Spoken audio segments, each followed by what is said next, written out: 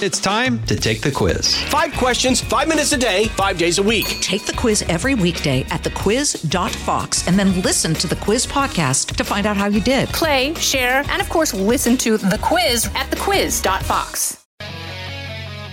Live from the Fox News radio studios in New York City, fresh off the set of Fox and Friends, it's America's receptive voice, Brian Kilmeade. Hey, good Monday morning to you. Yes, Mary Walters sitting in for Brian Kilmeade. And we have a really good show for you. Coming up later this hour, we're going to be speaking with Dr. Nicole Saphier. We're going to talk to her about coronavirus and this vaccine and when you can look forward to getting it, if that's what you want, if you were waiting for that vaccine. We're going to find out when you may be able to get that vaccine. But we're starting off with my friend Kevin Corke, Fox News White House correspondent. Kevin, I hope you had a wonderful Thanksgiving. It was actually pretty good. Now, you probably know this. I ended up working this Thanksgiving. We have sort of a deal at the network where if you work one, you're usually given the other off, meaning if you work Thanksgiving, you're free on Christmas. If you work Christmas, you're free on Thanksgiving. Now, obviously, that's for us mere mortals, not for you lofty folks like yourself. But at any rate, I got a chance to work over in Delaware over the holiday, and it was actually nice. I did something that I rarely do. I had Chinese food for Thanksgiving. No, you're supposed to do that on Christmas. Right, I know, but I was like, you know what? It's just me, and it was the only restaurant open near the hotel, and I said, you know what? I'm going to do like I used to do that in New York City when I lived in Murray Hill. Yeah, I was on 39th and 2nd Ave, and but earlier in my career, I'd have to work Christmas, and so that was a thing. A lot of us would just run over and get some Chinese food, so I decided to bump it up a holiday. Well, look at you. Well, if it makes you feel better, both my husband and I work. We work every holiday because when you don't have, you know the deal. You don't have children, you work, right? So so we both worked Thanksgiving, and he's an ICU doctor, and so he rolled in. He probably went to work about 5 a.m., got home about 7:15, and we had pre-prepared flounder stuffed with crab meat. So that's what we had. So Ooh, step up from Chinese food, if I do say so myself. Well done, you. It was made by someone else. Okay. So that was our, you know what, next year you come visit us and you can have Thanksgiving here, Kevin. Well, thank you. And hopefully next year I'll be off Thanksgiving, and I usually go overeat anyway. So for me, it was probably just as well. Just as well. The president this weekend finally came out. A lot of people have been wanting him to speak, and he started to do that a little bit more. And he was on with Maria Bartiromo yesterday, and I watched the interview, and you could tell that, and this is just my own take on it, but the president to me seemed very aggrieved, and he just wanted to vent. Like he finally had a venue in which he could get all of his grievances out. It was like Festivus. And it rightfully so. I mean, with the Supreme Courts, he was talking with the courts, the state courts around the country, everything, all the evidence they have and the frustration not being able to present any of this. He asked a really good question. And this to me was I thought when I heard this, I sat up and I was like, wow, this is a great question. I just want you to hear what he has to say here about the FBI and the DOJ. And I know FBI, and FBI is great at the levels that we talk about, but it's inconceivable. You would think if you're in the FBI or Department of Justice, this is the biggest thing you could be looking at. Where are they? I've not seen anything. I mean, they just keep moving along, and they go on to the next president. They've been there for a long time. People don't understand this. They've been there for a long time. Some of them have served a lot of different presidents, and they have their own views. Where are the DOJ and the FBI? Do you know? Do you have an inside scoop the rest of us don't know about? I would love to tell you that I do, and I have some great relationships with some folks over at DOJ and have had for quite some time. I'm less well connected at the Bureau, maybe more so at the agency or even up at Meade.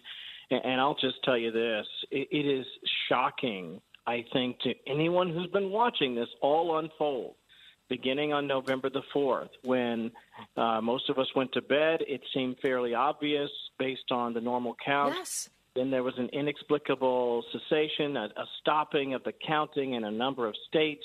And then from there, quite strikingly, hundreds of thousands and millions of ballots going the other way. And so the question becomes, if you're the DOJ, does this not warrant a very close look? I would think so.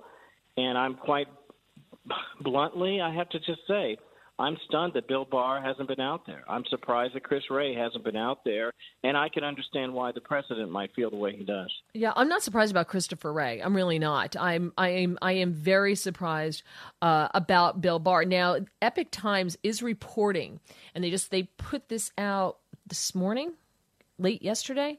They put this out late last night, that the FBI has apparently reached out to the Voter Integrity Project, which is led by Matt Braynard, who's a former data and strategy director for Trump's 2016 campaign. And he tweeted out that the FBI has proactively and directly requested from me the VIP findings that indicates illegal ballots. So it seems as if they're doing something, but is it too little too late? Well, a couple things come to mind immediately. Number one, if you trust the process, and I've heard people use that expression, then you have to believe that these are honorable women and men who will make certain that every stone is unturned to ensure the integrity of our circumstances here. And so I guess it's just up to the rest of us to sit back and wait and presume that is the case. But I would just add this, if I might, and I apologize for the line disruption. Understand that while there are millions and millions of people who feel very strongly that something untoward has happened during this election, it doesn't mean that other people don't see it. Meaning, it doesn't mean that officials don't see it. It doesn't mean that courts don't see it. You just have to let the evidence play itself out. That's tough for me to say because I'm a microwave guy. I want justice, and I want it now. But if you really believe that something untoward has happened, trust the process. And frankly, if you're a person of faith, pray that they get it right because our country is, I mean this, at a real crossroads. And what happens in the next few weeks will absolutely impact the history of this nation. No joke. I say this, and I, kind of was a little not embarrassed, but I'm like, oh, people are going to think I'm crazy. I have had St. Michael on speed dial. I added St. Jude in about 5 days into this, and the rosary are just getting worn down. I do believe in the power of prayer, and so it doesn't cost me anything to do, so I'm a big fan of it. So I'm glad to hear I'm on the same page as you because I consider you to be a very, very smart man. I want to go to cut one here. This is the president with Maria Bartiromo yesterday, and he suggested something, and it made my ears perk up. This whole thing is a terrible situation. This should have never been allowed to happen, and it's an embarrassment to our country. All over the world, they're talking about it. And, yeah, I would consider her a special prosecutor because, this is not a counsel. It sounds so nice. I went through 3 years of a special counsel prosecutor. I call prosecutor because it's a much more accurate term. The suggestion of a special prosecutor to look into the election, and I think Maria had suggested a special counsel. The thing I see with that is I thought, wow, that would be great. But if Joe Biden becomes president, this all dies. He's going to squash it all. There would be no special counsel and there'd be no special prosecutor, right?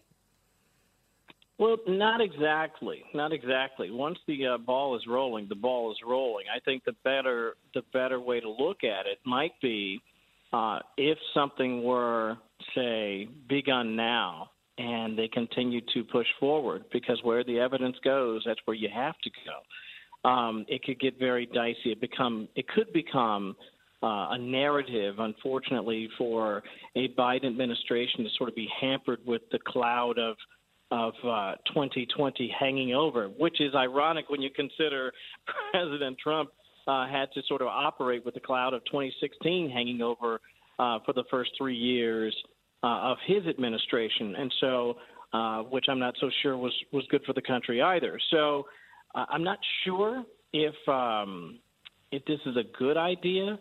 I would say this: if you're not satisfied and you don't feel like you were given proper relief, I think the DOJ and the AG need to move forward with something like this, because even if He's no longer there. We're speaking of Bill Barr. The work continues. They don't just pull up stakes just because they change the person at the top. So, but if the Republicans lose the Senate because of Georgia, if they lose the Senate, though, would that change the possibility of just disbanding any kind of special prosecutor or special counsel? A number of things change if that happens. You're right. That's absolutely number one. It changes also Senate investigations, which can be quite weighty for the folks that are not familiar. The House gets a lot of buzz, but the Senate can certainly twist you a little bit if you're not careful.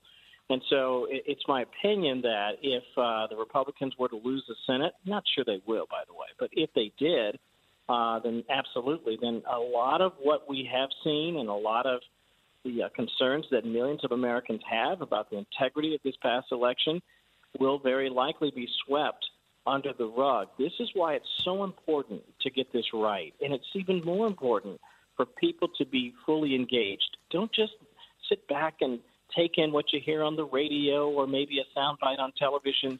Do your homework. It's not hard. It's out there online. You can read these filings. Sidney Powell and others have put Lynn Wood in particular putting out compelling information. And I say that to say this, whether you think this is all a bunch of hooey or if you really think something wrong happened, inform yourself. Arm yourself with knowledge, because that's the only way we move together as a family, as an American family. Yeah, that's so true. Just one more question. I know we're up against the clock, so I apologize. But again, there's so many things I could always ask you.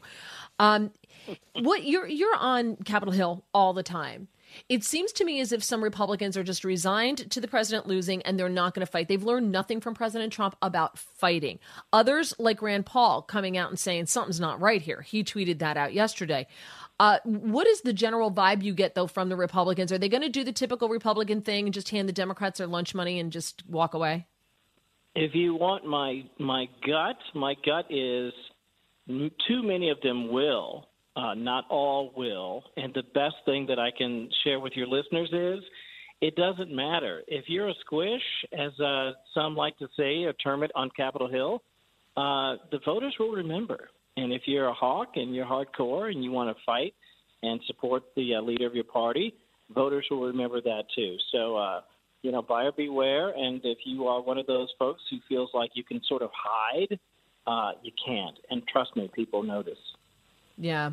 I was very heartened to see Rand Paul. He tweeted out last night, interesting, Trump margin of defeat in 4 states occurred in 4 data dumps between 1:34 and 6:31 a.m. He actually tweeted he tweeted this out yesterday. Statistical anomaly, fraud, look at the evidence and decide for yourself. That is, if big tech allows you to read this. And then he had a link there to some data that you could go and check it out for yourself. And what I find interesting is that if you tweet out or put anything on Facebook about the stopping of the voting overnight, how they stopped and then there was this big data dump and then you look at the charts, Twitter will block it or put some kind of warning on it. And the same thing with Facebook. They will fact check it and say that it is absolutely false, that never happened. And it's crazy. And that's never happened in our lives. Certainly, I've been following elections for the past 30-plus years, and I've never seen it, and you haven't seen it, and there's a reason, because it's never happened. Yeah, it's unbelievable. Kevin Corke, thank you so much for your time. And if you need somewhere to go for Christmas, I'm working, but you're more than welcome to come here. You're the best. Absolutely. Thank you, and have a wonderful show and a great day. Thank you so much, Kevin Corke. More coming up about what the president had to say, and also just some things coming out of some of the states with these this election battle and where we are with some of these state courts. It's crazy. More coming up on the Brian Kilmeade Show. Challenging conventional thought and wisdom. You're with Brian Kilmeade. From the Fox News Podcasts Network. I'm Ben Domenech, Fox News contributor and editor of the Transom.com daily newsletter, and I'm inviting you to join a conversation every week. It's the Ben Domenech Podcast. Subscribe and listen now by going to foxnewspodcasts.com. As many of you know from your own life experiences, a life in so-called blue-collar work is something to be proud of. It is very rewarding to work that has impact on your friends, your neighbors, and your family's lives. Great successes can be had in the blue-collar career. There's no degree requirement for achieving comfort, peace, and freedom. While schools cut shop classes and funnel students into colleges, there are plenty of options for hard workers who are ready to take advantage of open positions. Many young people today assume that college is the only way to achieve success in life. That is not true. Let me introduce you to Ken Rusk. Ken spent his younger years digging ditches and working in construction. He never went to college. Instead, he made goals, planned, and worked hard for 30 years. Now Ken is a successful entrepreneur with multiple businesses and revenue streams.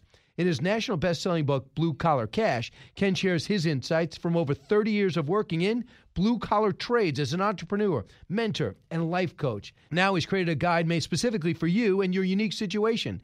This guide will give you or someone you love the tools you need to start designing the life of their dreams. You can achieve your dreams regardless of your educational background or your past. Go to kenrusk.com/path to learn more. That's kenrusk.com/path. Breaking news, unique opinions. Hear it all on the Brian Kilmeade Show. We have stories that are unbelievable, but we're not allowed to put in our proof. They say you don't have standing. I said I'd like to file to the lawyers. I would like to file one nice, big, beautiful lawsuit talking about this and many other things with tremendous proof. We have affidavits. We have hundreds and hundreds of affidavits. And they say, sir, you don't have standing. I say, I don't have standing. You mean as president of the United States, I don't have standing. What kind of a court system is this? It's a really good question, Mr. President, considering the Pennsylvania Supreme Court dismissed a case Saturday night that was brought by some Republicans in that state, including Mike Kelly. And they wanted to overturn this Act 77, which you'll hear. And that was something where it deemed all mail-in votes in the election. They want to deem all mail-in votes in the election to be illegal. And, you know, what they're saying is that the law was changed by the Secretary of State, and it did not go through the state legislature as it's supposed to do. And when you make changes, depending on the level at which the changes are made, voters in that state are supposed to be able to vote on them. But none of those things happened.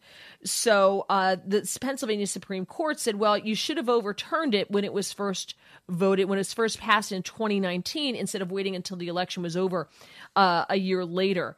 But then a Pennsylvania judge, the same judge, Patricia McCullough, ruled Friday night that her earlier temporary injunctions, this was Friday night, against the state's election certification process was valid and should be enforced. So she ruled that on Friday, and then this Supreme Court ruling for the state Supreme Court came in on Saturday. Now, the lawsuit argued that same Act 77 that was passed in 2019 contravened the requirements of the Pennsylvania Constitution. And the claimants claimed that an attempt by the legislature to fundamentally overhaul the Pennsylvania voting system and permit universal, no-excuse mail-in voting absent or constitutional authority. So she upheld that on Friday night, but on Saturday, the Pennsylvania Supreme Court shot them down. And as you know, they're going to now try to take it to the Supreme Court. And so this is not one that is being brought by the Trump campaign. This is by a group of Republican senators in Pennsylvania. And a federal appeals court dismissed a lawsuit by the Trump campaign on Friday. And now they say they're going to take it all the way up to the Supreme Court, because you heard the president say there, claiming I have no merit. He has no standing. They say out of the gates and ready to go. Hey, it's Hutton and Withrow. Hot Mike is here on the Outkick Network. We've got your afternoon covered with the latest sports discussion, and it's available wherever you find your audio. Daily analysis and news. He is hot. I am Mike. Actually, my name is Chad. His name is Jonathan, but you get the picture. We're going to bring it every single day. Whatever you want to call us, we'll respond to. We just want you to respond to what we're dishing out every day. And while you're here, we hope you subscribe to the podcast, like, subscribe, and share. The Third U.S. Circuit Court of Appeals said the campaign's claims have no merit. He's like, how can it have no merit? I'm the guy running. I'm the aggrieved party. What do you mean it has no merit? It's crazy. And you have Newt Gingrich coming out saying that the more data that comes out on vote anomalies that clearly are not legitimate, the more it looks like 2020 may be the biggest presidential theft since Adams and Clay robbed Andrew Jackson in 1824. You have retired Lieutenant General Michael Flynn now speaking up and saying that this is still the coup in process. In other words, what they did to me was the beginning of it, which to get rid of me because I could stand in the way between President Trump and what the other things that happened to him because he knew enough to do that. They've upped their game. When they lost in 2016, I think that there was a decision to say, we're not going to allow this to happen again. So a lot going on. We'll keep you updated.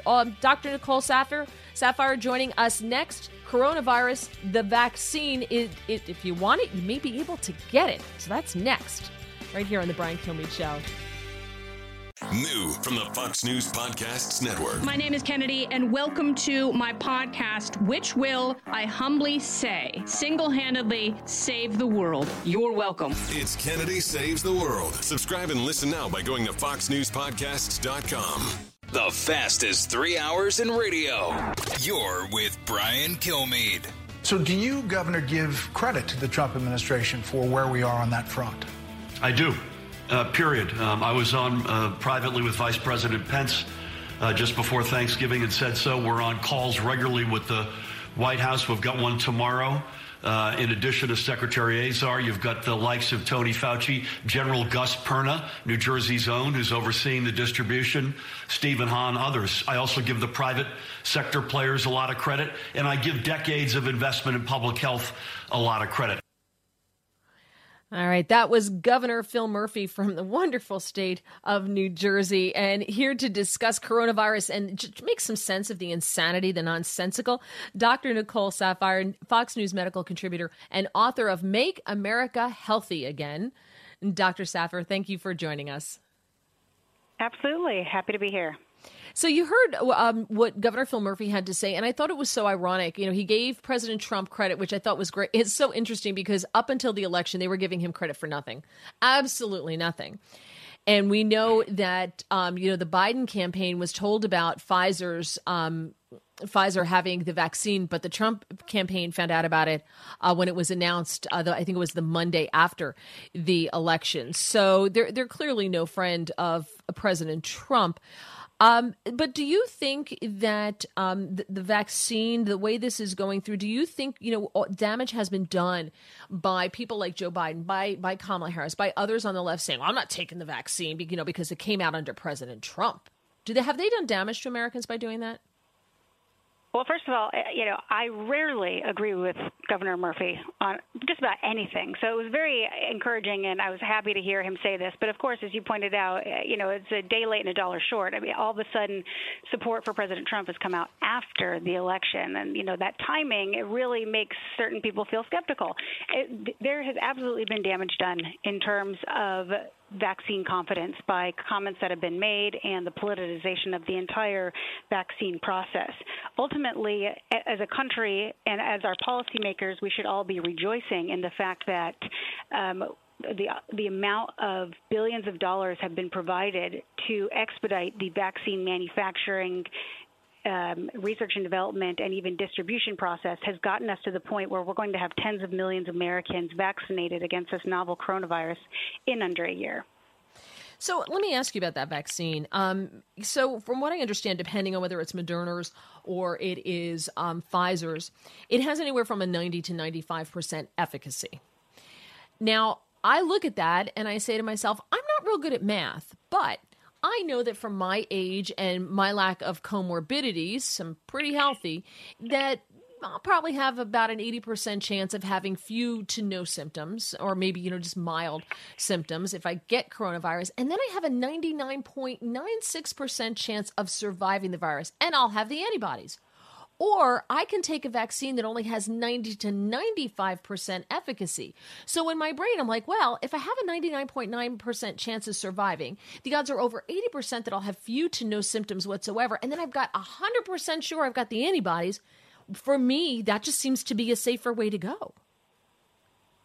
You're talking about natural immunity versus vaccine-induced immunity? Well, Well, here's the thing. When in terms of looking at overall safety data for the vaccines, there have been no major events reported with these vaccines, which means, and 0 people have gotten severe illness who have received the vaccine, and 0 people have died. We cannot say the same regarding COVID-19, where over 270,000 Americans have died in the last 9 to 10 months from this vaccine. So while you may statistically look at the numbers and feel that you may fall into one category, ultimately, that's not a guarantee. And we have healthy young Americans dying every day from COVID-19. So while we want to say that it is a disease of the elderly, a disease of those with comorbidity, this disease affects everybody. And death is not the only metric. It's not just about who lives and who dies.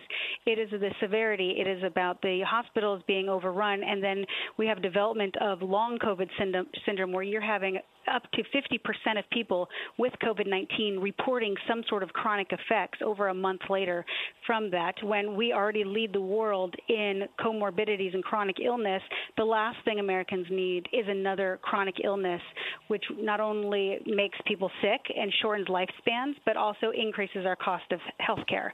So that achieving herd immunity through the natural process has never been done for pandemics because it is ethically not right, and hundreds of thousands more Americans will die. And so it's one thing for someone to say, well, this isn't going to affect me, but we are a community, we are a nation, and we are social animals, and so we have to take care of those around us. So do we do this every flu season now? It's very possible that SARS-CoV-2 may become endemic like the flu. We don't have the data yet to say if these antibodies are going to provide, or if vaccines or even natural exposure to the virus is going to give us lifelong immunity. It's possible that it's going to become seasonal. So it's not just flu season, but COVID and flu season. Ultimately, though, the flu vaccine gives us anywhere from 40 to 60% effectiveness in preventing the flu. But then the people who developed the flu, who got the vaccine, it also prevents severity of illness. And that's one important thing that Moderna is saying with their vaccine. Not only does it blow the flu vaccine out of the water, providing a 94.1% efficacy in clinical trials, but they're also saying it prevents severity of illness. So in the 6% of people who got the vaccine and then developed COVID-19, none of them were severe. And ultimately, that is our goal in reducing the severity of illness, keeping our hospitals functioning, and overall saving lives. Eric, can you bring up cut 11 here? This is Dr. Fauci talking about the possibility of a surge upon a surge and what we have to do about that. But cut 11, Eric. Close the bars and keep the schools open. If you look at the data, the spread among children and from children is not really very big at all, not like one would have suspected. So let's try to get the kids back, but let's try to mitigate the things that maintain and just push the kind of community spread that we're trying to avoid. So it's a good thing to get the kids back to school. The kids really need it. We know that because kids are suffering. They're not getting the education they need. We've seen depression up and so on. But keeping other things closed down. And again, you can go to a liquor store to buy your liquor, but you can't go to a bar and you can't eat out. And like in New Jersey, you can't eat inside. If you eat inside, they have to have the doors and the windows open with the air conditioning on for airflow. So you sit there freezing, but yet I can sit outside in a tent. If a place has enough room, they can put a tent outside in the parking lot with enclosed sides, and it's enclosed with heaters in it. So I can dine indoors, outdoors, but I can't dine indoors. It just seems to be just so random to people. What are the other effects mental health wise of this pandemic and these lockdowns and just restricting people's movements?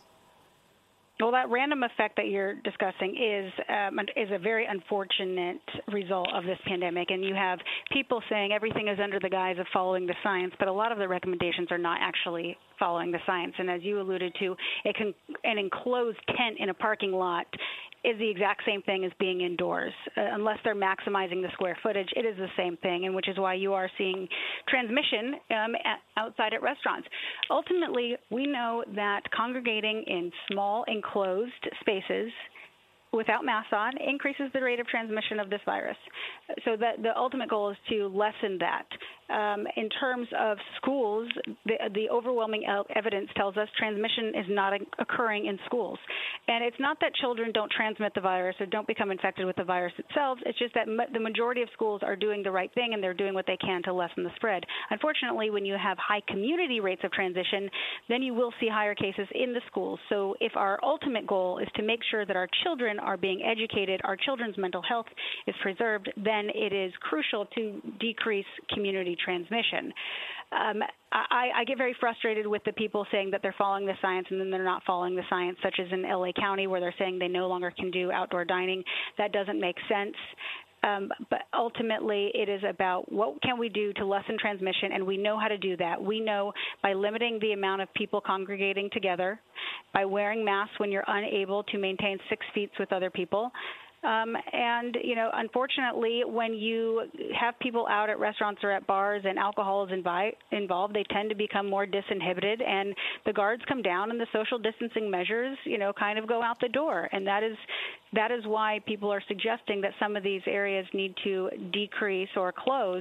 You know, one thing that was very interesting is out of Utah, one of their epidemiological institutes surveyed and showed when you have mask mandates and you have other safety measures in place, it actually showed an increase consumer spending. So we want to keep our businesses open. We want to make sure that all of our small businesses maintain and thrive throughout this pandemic and for years to come. And so what we have to do from public health perspective is to make sure that people feel comfortable and safe going out. And if a way to do that are requiring people to wear masks or increasing square footage when people are congregating, that's what needs to be done to make sure that consumers go out and are buying to make sure that our economy stays open. Yeah, and small businesses as well. We've got more with Dr. Nicole Saphier coming up because I have a lot more questions for you. And it's good to be able to get some real answers as opposed to what the media just keeps telling me. So more with Dr. Nicole Saphier coming up right here on The Brian Kilmeade Show. Expanding your knowledge base. It's Brian Kilmeade. Jason in the House, the Jason Chaffetz podcast. Dive deeper than the headlines and the party lines as I take on American life, politics, and entertainment. Subscribe now on foxnewspodcast.com or wherever you download podcasts. The talk show that's getting you talking. You're with Brian Kilmeade. I'm not sure I'd say possible, Brett, but it has to stay on the table. You hate like heck to even have to consider that. And God willing, we won't have to. I'll tell you what would really make a difference here. A big federal stimulus sooner than later with a lifeline to small businesses, restaurants, folks who are unemployed. That would be a game changer, not just in their lives and in their prospects, but it gives us more degrees of freedom in terms of dealing with the virus. So it's on the table in terms of a shutdown. I don't anticipate it, and I sure as heck don't want to go that route. But boy, federal stimulus would give us a lot more ammunition to do a lot more things right now.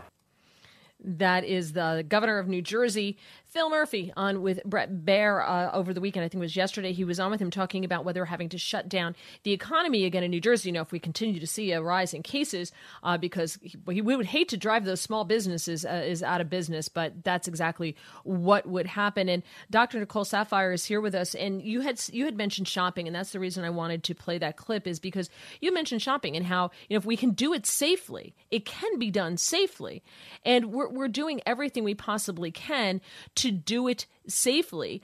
I think people, though, and I may be wrong here, I just think people they're not necessarily getting infected when they go shopping. I think there's probably other times where they're picking it up somewhere else, because people are crazy when you go shopping. They walk away from you. They like walk to the other side of the aisle. Some people are just crazy about this. Am I interpreting this wrong, that that's not where this is happening? No, you're absolutely correct. And interestingly enough, when they report on cases in restaurants and retail shopping, the majority of the cases are actually among the staff. And why is that? It's because staff members congregate in back areas, and maybe they're comfortable with each other, so they remove their masks. But so the majority of transmission occurring is among the staff members. The majority of where the rest of us are all getting it are in our indoor gatherings, when we are with our friends, with our family, in our own home spaces.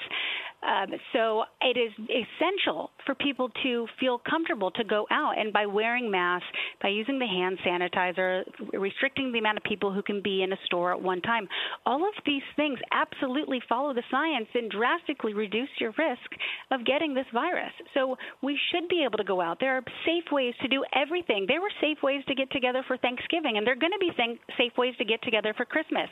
Ultimately, we just have to be smart about it and do what we can to lessen the spread. That doesn't mean everything needs to be shut down.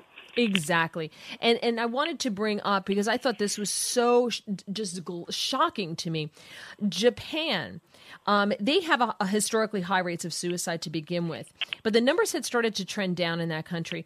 But now the National Police Agency is saying that suicides surged to over 2,153 in the month of October alone, with more than 17,000 people taking their own lives this year so far. That's significantly more than the number of people who have died from coronavirus in that country. They have a much lower rate of coronavirus infections there. It's an island, so it's a little bit easier, I guess, to control it. But more people dying from suicide in 1 month in Japan than the entire coronavirus pandemic. Well, I saw that as well, and it is jarring headline and a good reminder that our mental health is just as important, if not more important, than our physical health. And in the United States, what I can say is for pediatric emergency room visits regarding mental health issues, we are up about 30 to 40% since March.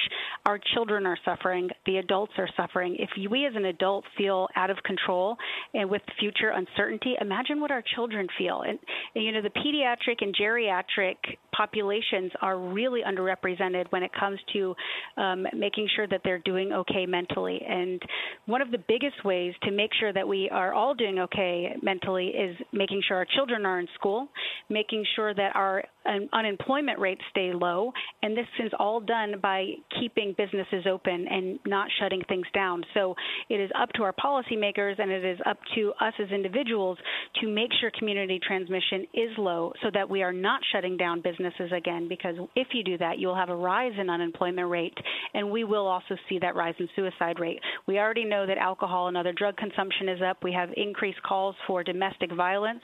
Mm-hmm. So it'll in time, we will see most likely that we also have a rise in suicide.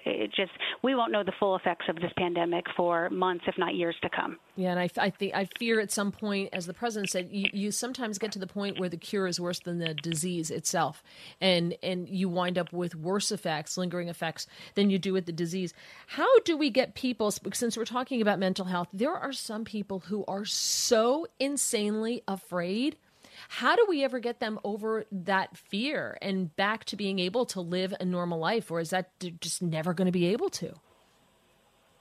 Well, there's appropriate and inappropriate levels of fear. And unfortunately, there has been fear mongering that has occurred in regards to this pandemic. It is important for everyone to know the far majority of people will survive this. And it is even more important for people to know that vaccines are on their way. We have treatments now, and we actually know how this virus is transmitted. If you take that knowledge, you are able to protect yourself and those around you from this viral infection.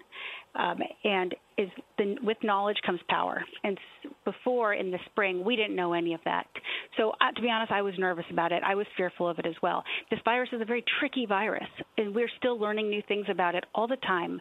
But ultimately, we cannot have a fear of this virus more than, say, cancer or heart disease, because cancer and heart disease remain the number 1 and number 2 killers of all Americans. So we need to make sure that we are doing what we can to prevent all physical illness by living our healthiest lives. And it can't just be about COVID. It has to be about everything. And maybe this is a wake-up call for the United States, for Americans everywhere, to live a healthier life and making sure that they themselves are physically and mentally healthy. Yeah, that is so true, and that's a great note to leave this. Thank you so much. I learned a lot. I appreciate your time, Dr. Nicole Saphier. We appreciate it, and everybody stay healthy, all right? And if you have questions, I really think people need to talk to their doctors and get some professional opinion versus what the media is telling you. Have a great day. Thank you for joining us. More coming up on The Brian Kilmeade Show. from the Fox News Podcasts Network. Download and listen to The One with Craig Gutfeld, the co-host of The Five, like you've never heard him before. You know him, you love him, you want to be like him. Subscribe and listen now by going to foxnewspodcasts.com. Live from the Fox News radio studios in New York City, fresh off the set of Fox and Friends, it's America's receptive voice, Brian Kilmeade. Yeah, I get to sit in the seat for Brian today. It's very nice. It's all nice and warm. He sits in a very nice, it's leather. It's awesome. I'm Mary Walter, sitting in for Brian Kilmeade. Joining us now, Michael Goodwin, New York Post columnist, Fox News contributor. Michael, so great to be able to talk to you again. My pleasure, Mary. Thank you. Now, in your city, in New York, Mayor Bill de Blasio announced yesterday that he's going to reopen public elementary schools. They were doing a hybrid model, but he's going to be phasing that out, yet still keeping middle and high schools closed. Why this sudden turnaround with Mayor de Blasio? It's a bizarre situation, Mary. I mean, he never should have closed the schools in the first place. When he did, he subsequently admitted he did not have a plan to reopen them. Suddenly, they're reopening. It just feels like the city is being led by whimsical notions. And this one, I think, is directly traceable to an agreement with the teachers' unions, which said that when the overall positive rate of testing in the city as a whole reached 3%, then the schools would close. Never mind the fact that there are a lot of testing, there is a lot of testing being done in the schools, and the positive rate there is 0.23%. In other words, less than 0.5%, as opposed to over 3% in the city as a whole. So why would you close schools? Well, the answer is he made an agreement with the teachers' union that when it hit 3%, the schools would close. But the irrelevance of it is obvious, and yet the mayor and the union insisted on it. Right. And then it looks as though, and we don't know this for certain, the union began to feel the sting of all the criticism that it was enforcing this agreement when it was not necessary, and that it was effectively just shutting down the schools for no good reason by sticking to this 3% agreement. So the union first suggested, well, we don't need to close all the schools, perhaps just those in the areas with the highest infection positive tests. So the mayor jumped on that. They began renegotiating again, and presto, the schools will begin opening next week. Now, look, I think that the hypocrisy here and the incompetence is so manifest because this mayor came into office 7 years ago saying he was going to help the children most at risk. But everything he has done has hurt those children. Everyone knows that the students do not learn as well at home, particularly the very young students. And so this mayor has never made any accommodation, never made any effort to force the schools to stay open. They opened late, they closed, and now they're going to reopen again. But overall, they will have lost already. By Christmas, they will have lost at least a month of school. So this is just failure for these kids. He also fights the charters who are helping these poorest kids. So he's just been a terrible mayor on this issue and so many others. Yeah, I was going to say, that's just the tip of the iceberg that he's been a terrible mayor on. I mean, we usually go into Manhattan for our Christmas gift to each other. We go in, we eat at Patsy's, and we go and we see the windows at Macy's, and we go to Mass at St. Patrick's and everything. There is no way I'm going into the city because I do not have time to be stabbed. I have Christmas cards to write. So we're not doing it this year. It's terrible. So I say that joking, but it's true. We're not doing it. But the overall effect of the lockdowns on New York, you have Phil Murphy talking about, well, we may need another lockdown in New Jersey. If you're not good, I may have to put you in the corner again. I just see the appetite in New Jersey of people like, you know what, do whatever you want. I'm just not paying attention to it anymore. Is it the same way in New York where people, but if you're a business owner, you can't not pay attention to it. You're being strangled. And I'm just curious what the appetite or what the vibe is in New York. It's a very liberal city where people tend to welcome this big government edicts. Well, you've got you've got really two strains. The first is the religious institutions, and an Orthodox Jewish combined with a Catholic archdiocese in Brooklyn. The two of them sued successfully to roll back the most strictest limits on the religious institutions. Then, on the other hand, you have the businesses, some of whom are defiant, some of whom are suing, but many of whom are just grumbling. And I mean, your heart really goes out for them when you hear the incidental cases of people, trying to make efforts to preserve dining outdoors. Of course, it's getting colder. They went to enormous expense getting heaters, constructing these pavilions, filling them, with sand so as to, if any cars were to hit them, they're in the parking zones mostly, but they're right next to traffic. So these business owners went to incredible lengths, incredible cost, and the rules kept changing on them. And you had to reduce the numbers, reduce the hours, on and on and on. And now, of course, it's getting very soon too cold to eat outdoors, almost under any circumstances. And yet there's no relaxing of the rules for indoor dining. So a lot of these restaurants are already closed. Shoemakers. I went to the shoemaker I use all the time, gone. So it's just small businesses throughout the city are just shuttering because there's no foot traffic, and these onerous restrictions that seem to have just been, again, created out of whimsy or some kind of idea. Three people in a room maybe say, why don't we do this? Yeah, let's do that. No, let's do it this way. And there seems to be no real consistency to it. And so people are left to guess. And I think that's where, even as you say, New York, liberal people, big government, but even people here, I think, are frustrated by the inconsistency of it all and the sense that you can't plan, you can't assume, you can't just move forward. It's always this guesswork. And I think that is what you get when you get big government. It's this arbitrariness that affects everything. And I think a lot of New Yorkers are seeing this is the problem with big government. Yeah. So what happens then? The trickle-down theory of this obviously is if a business goes out, there's no one paying the rent there anymore, right? There's no one paying for the electric. There's all these things that aren't being done now. So New York must have a ton of real estate available right now. I would assume there's rock-bottom prices. And how does that affect the economy in New York? Well, I think if you look at it in terms of both residential and commercial, certainly you had a lot of people leaving the city, people trying to leave the city, and prices are falling on apartments. Certainly, not necessarily rents yet in lower income areas because those people are generally not leaving, although many are not able to pay the rent.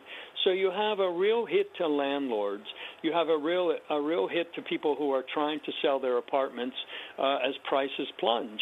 And then on the commercial side of things, as stores close, you see empty storefronts all over the city. And there are, of course, many more that we don't see. But even just at ground level on Madison Avenue, Fifth Avenue, the premier shopping districts, really without tourism, without a real social life, without there's no place to wear something that you buy. Right, there's no place to go. Yeah. So you're not going to buy it. And these stores, the job losses in these stores, and then the commercial landlords of these buildings, the owners of the building themselves, are going to have empty stores, probably be a lot of litigation over rents that weren't paid, and yet there's nobody to take the place because there's no business yet. Yeah, and that's going to be, and you combine also the rioting that was allowed to happen and the looting and everything else. It's going to, I would assume that the cost of any kind of insurance for these stores has to be through the roof if they find out you're in New York, where apparently, shopping and just driving your car up, taking whatever you want out of the store and running away is accepted. That can't be helpful either when it comes to how long does it take New York to come back from this? There's a lot of discussion of that. We have a mayoral election in next year in 21, And Bill de Blasio, thankfully, is term limited, so he can outrun.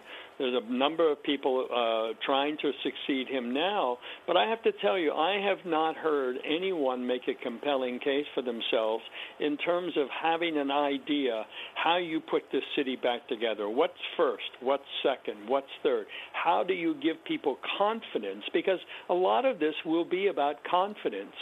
You won't see immediate results, but if you trust the person who is the mayor to make good, to have a clear idea, and then to follow through with a consistency. I think right now that's what people crave more than anything else, is a sense of someone in charge who is consistent, who understands the problems, and who isn't acting out of whimsy or laziness, just kind of throwing up ideas in the air, or in the case of Governor Cuomo, who has just been practically thuggish in his approach to all this. So you have really the worst mayor ever, and if not the worst governor, one of the worst governors ever. The combination is just proving fatal to New York right now.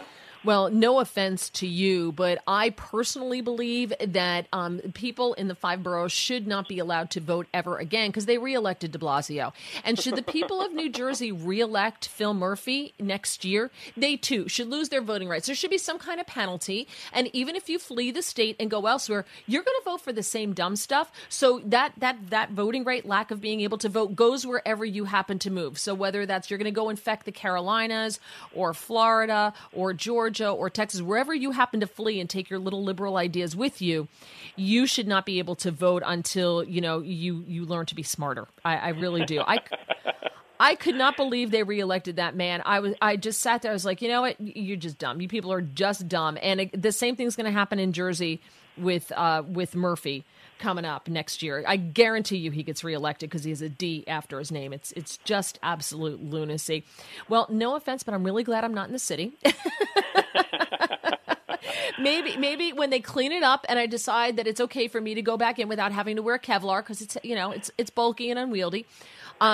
Maybe we can meet up and I'll buy you a drink. That's a deal, Mary. All right, Michael Goodwin, thank you so much. I appreciate you kicking off my Monday for me, making me smile. Thank you. Thank you, Mary. I've got more coming up right here. I'm Mary Walter, in for Brian Kilmeade on The Brian Kilmeade Show.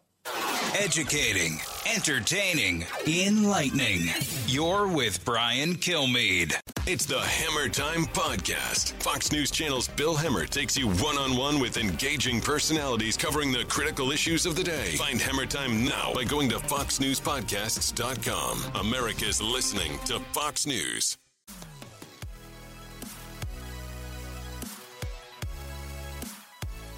He's so busy, he'll make your head spin. It's Brian Kilmeade. And good morning. I'm Mary Walter, sitting in for Brian Kilmeade today. And some people have already called up, 866-408-7669, 866-408-7669. We have Janice Dean coming up next. But just some room here. There's one or two people here on the line who wanted to comment on what we've been talking about so far. So Eric, listening on WDBO in Orlando. Eric, good morning. You're on the Brian Kilmeade Show. How are you? Hey, you're my favorite guest host when Brian's not in. You're doing a great job today. Thank you. You sparked a little thought earlier when you were talking to that gentleman about Facebook and Twitter censoring. And George Orwell seems to be a bigger visionary than everybody imagined because, we're living 1984 and Animal Farm combined. I have recently been put in what they call Facebook jail twice in 1 month. And the last time I got put in Facebook jail, which I am currently cannot post on Facebook, my post was against community standards because they're celebrating AOC and a couple other politicians being nominated for Time Person of the Year. And all I did was say, well, Hitler and Stalin were both Time Person Man of the Year. And I got suspended because that's against their community standards. And the last time I got suspended 3 weeks ago was because I posted a picture of Joseph Goebbels and one of his quotes, accuse your adversary for that which you are guilty. I mean, what's going on here? Wow. So, first of all, did you get a tattoo the second time you went to Facebook jail? This is like my 7th time. Yeah. I wear it like a badge of honor now. I've opened up a MeWe account. So did I. I opened up a MeWe account. I absolutely did. Yeah. And if you, I actually have a group there. If you're interested, it's Mary Walter Radio, and it's not that super easy to search for stuff. But I'm learning how you just have to pick. Like you have to put it in the search bar on MeWe, and then pick whether it's a person, a group, or whatever. But we talk politics in the group there, and so many people from my group on Facebook have been sent to Facebook jail. One guy just got out after 77 days. 77 days.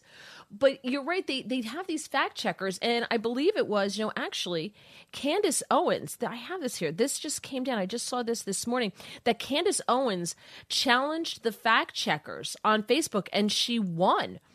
She challenged PolitiFact over a false rating, and not only did they remove their false rating and retract an article on why her video was supposedly false, but they offered an added correction admitting their own fault. She posted a video on November 12th which offered commentary on the 2020 presidential election. It was captioned, "Joe Biden is literally and legally not the president-elect, so why is the media pretending he is?" And it was hit with a false rating. But, she noted not everybody, Eric doesn't have the money or the time to be able to challenge Facebook fact checkers. And he doesn't have the platform to go after them. I actually, in my group, they actually fact check a Babylon Bee story. The Babylon Bee is satire. It's funny satire. They fact-checked a Babylon Bee story. I've had stories fact-checked, and of course they come back, because my group has a horrible rating because, everybody keeps posting, fake stuff, blah, blah, blah, blah, which is why we went over to MeWe. And some of the stuff I look at, I'm like, this is absolutely wrong. This fact-check is 100% wrong. Or else they pick like some little element of it and say it's false based on this like little thing. You're like, but that's not what the story's about. So this censorship has just been incredible. And, coming up, we're going to talk about a poll that was done by the Media Research Center. And they found that media censorship of certain stories left Joe Biden voters in the dark.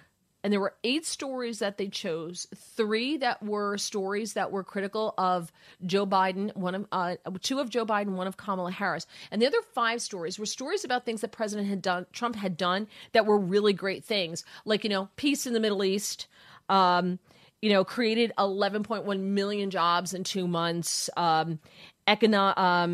U.S. energy independence, and they found that 84% of the people they spoke to were ignorant of one or more of those stories. And 17% of the people they spoke to said that would have changed their vote.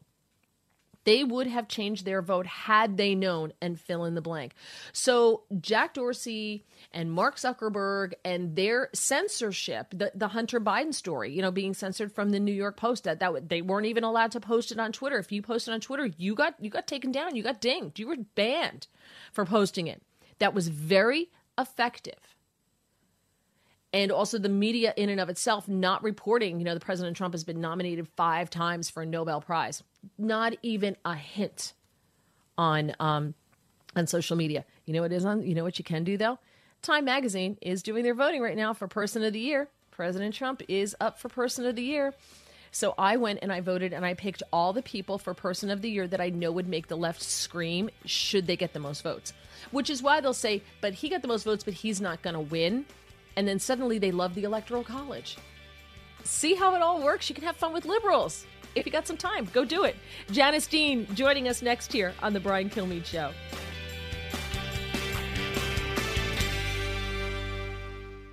Fox Nation presents podcasts Women of the Bible Speak. I'm Shannon Bream, host of Fox News at Night and author of the new book, Women of the Bible Speak, the wisdom of 16 women and their lessons for today. Subscribe now on Apple Podcasts, Spotify, FoxNewsPodcast.com, or wherever you download your podcasts. Information you want, truth you demand. This is the Brian Kilmeade Show. I wish I could say that my daily COVID presentations were well choreographed, scripted, rehearsed, or reflected any of the talents that you advance. They didn't. They offered only one thing: authentic truth and stability. but sometimes that's enough. That being Andrew Cuomo, the governor of the state of New York, accepting his Emmy for his briefings, which were great political theater. They'd had a cast, it had a villain, it had everything you could possibly need, including cliffhangers.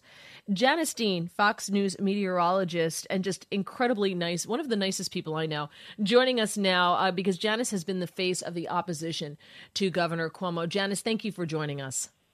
Oh, it's always a pleasure to be with Mary. Oh, you say that to all the girls, I betcha. You know, I don't. I have to tell you, I thought it was such hubris for Governor Cuomo to, number one, accept the Emmy. Like, I would have been like, no, seriously, I don't deserve this. I'm not quite sure what's going on here. And number two, his acceptance speech was just like doubling down on the lying. And it's just like somebody said, one of the last callers said, the world we're living in right now, it's with coronavirus and everything, it's like Animal Farm combined with 1984 and some weird mashup. And it's like, we know he's lying. He knows we know he's lying, and he continues to lie. Well, I think he's told himself this lie so many times that he actually thinks it's reality. Nothing surprises me anymore, Mary. It's like the guy had a poster about his flattening of the curve. He made the COVID death mountain poster, as I call it, because it was symbolic of how high the totals went and then how he flattened the curve so it went down on the other side. So he sold that poster first, with the cartoon drawings of himself and his car and his dog and the boyfriend, his daughter's boyfriend, hanging off a cliff. So he thought that was hilarious during the pandemic when thousands of people are dying, including my in-laws. And then he comes out with his book about leadership that's been out for about a month. And since it's released, I think the numbers of COVID cases have gone up like three times the amount. And now it's the Emmy, and now he's also being considered for the Time Person of the Year award. So, yes, it is bizarro land, but nothing surprises me with this governor anymore. And it's just not this government. It just seems like everything that is happening in this country, I just feel like down is up and up is down, and it's just weird. And I really feel like I'm being gaslit. But when you think you're being gaslit, like, so at least you can keep your sanity. But I also took great comfort in going to the Time People of the Year survey and voting for everyone that would make liberals cry. So and downvoting anyone like Cuomo or anybody else that they would love. So I mean, I don't know. I guess a lot of conservatives would have to do that in order for the joke to play out. But I took great comfort in it. It made me feel good. You're hearing Governor Phil Murphy in New York now, in New Jersey, wagging his finger because he has gubernatorial envy. He wants to be Andrew Cuomo. He didn't get an Emmy for his briefings, and his briefings followed Cuomo's briefings, and people just started punching out because nobody wanted to hear what Phil Murphy had to say, right? So he has envy. So whatever Cuomo does, Murphy has to do. So, put people in nursing homes who are COVID positive. That sounds like a great idea. We'll do it in New Jersey. Cuomo just made a bigger impact with it, which is disgusting. Now he's saying, well, the number of cases are rising. We may have to lock down again. If you're not good, I'm going to have to punish you again. I think we hit a point, though, and correct me if I'm wrong, we hit a point, especially this time of year, when so many businesses, Black Friday, they need to make it here. This is why it's called Black Friday. If they don't make bank, they go out of business. So it made me sick over the weekend to see Governor Cuomo tweeting about supporting small businesses, Mary. He did that, I believe, on Saturday or Sunday. And I had to respond to him and say, 30%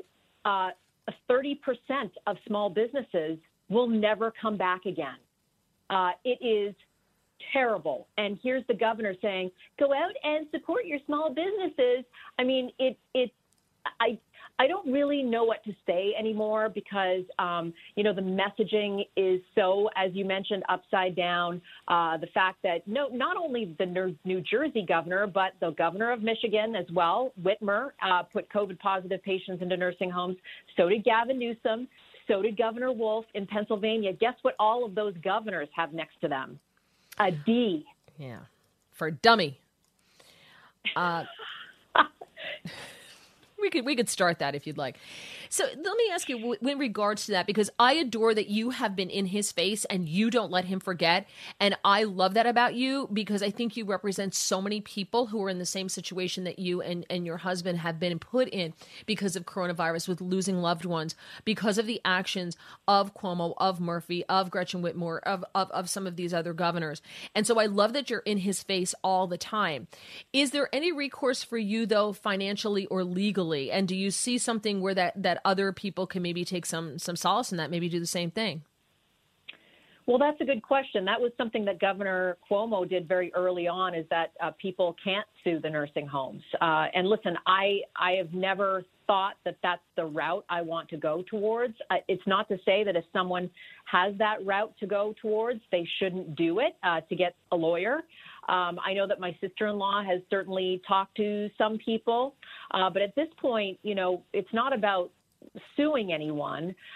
It's about fessing up to your the things that you did wrong. I mean, it was just about a week ago that the governor was speaking at Riverside Church and saying, if you're a good leader, you admit to your mistakes and you show that you have accountability. And I thought to myself, oh my, are you kidding me? Because he has, to this date, never accepted responsibility. He has blamed everyone on the face of the earth, God, Mother Nature, New York Post, Fox News, nursing home workers, the nursing home residents themselves, for his mandate to put COVID-positive patients into nursing homes.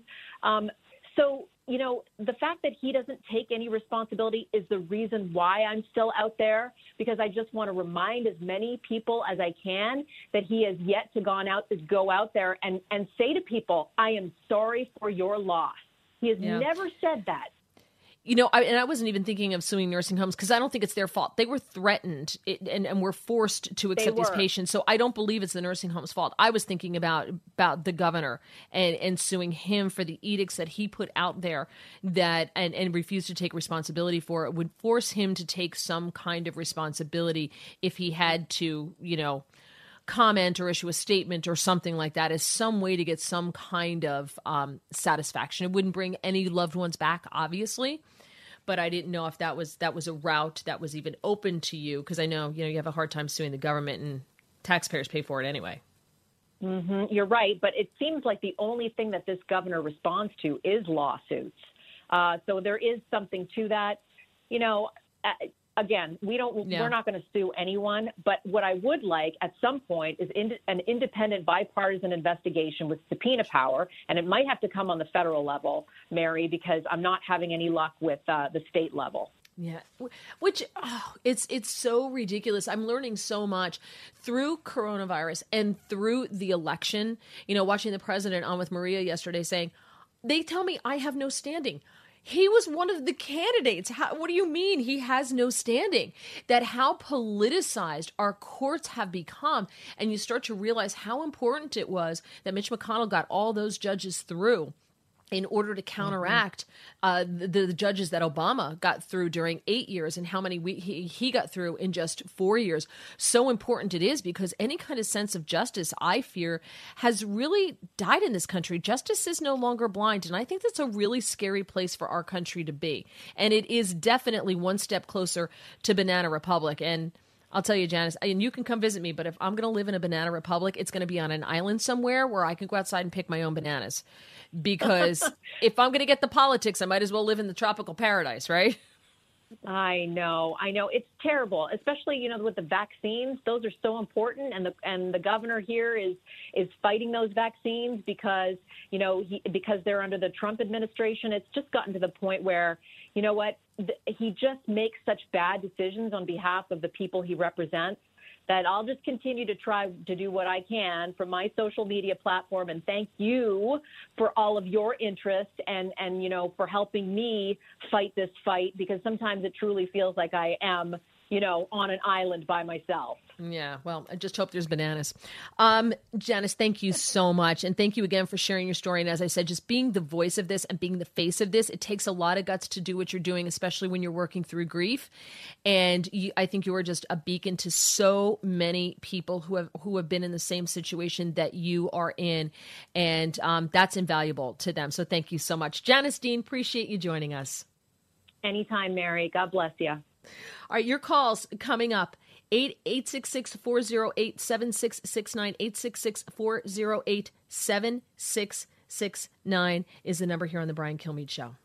There's no topic he won't touch, and there's no opinion he won't engage. It's one of the great joys of my life. Call in with yours at 866-408-7669. It's the Brian Kilmeade Show. From the Fox News Podcasts Network.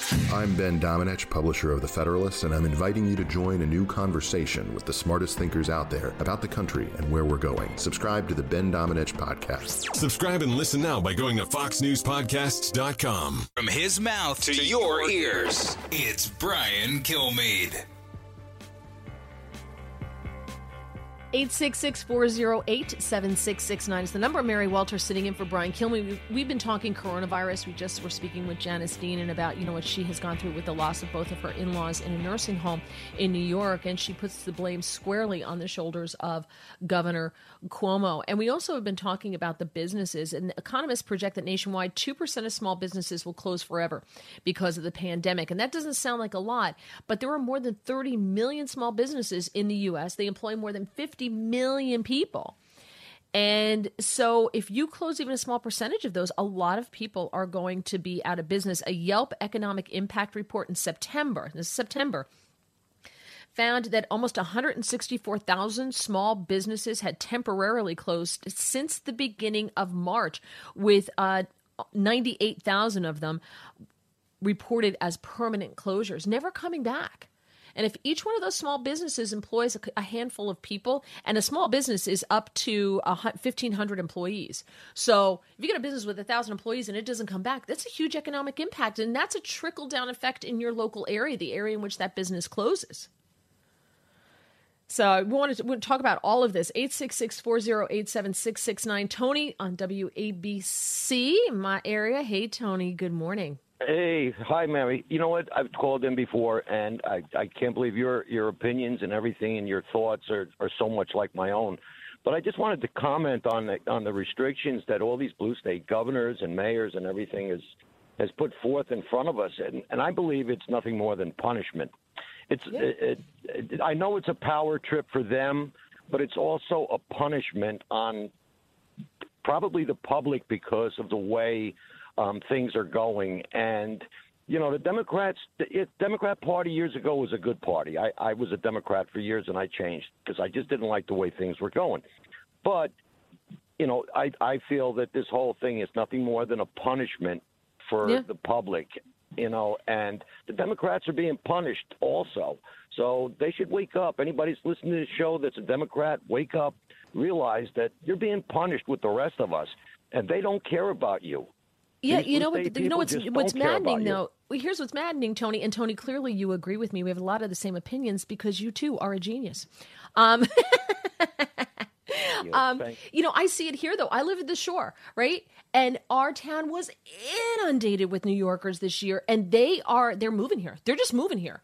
And they are buying up everything they possibly can. A house across the street from us went for $3.6 million. They're tearing it down and building some big boxy IKEA looking thing that's square and doesn't belong with the neighborhood because they don't care.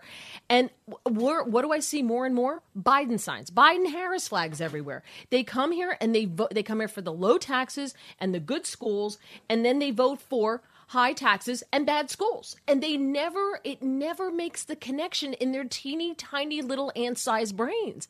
It's like a mental illness. And I don't say that to be funny. Like when you can't connect your actions with the outcome, there's something seriously wrong with you. And you're like, boy, we moved to New Jersey and the same thing happened. I can't believe we have to move to North Carolina. And they moved to North Carolina and the same thing happens. Like, oh, I guess we got to go to Florida. And like, maybe it's you. You ever have that friend? I had a girlfriend, and, every guy she dated, it was always drama. And I'm like, oh, maybe it's you. Maybe it's not them. It might be you. and somewhere along the line, that light bulb has to go off, and it never does. It is one of the most insane things ever. Thank you, Tony. Let's head out to Arizona. Fred at Lake Havasu. Good morning. You're on the Brian Kilmeade Show. How are you? Oh, good morning.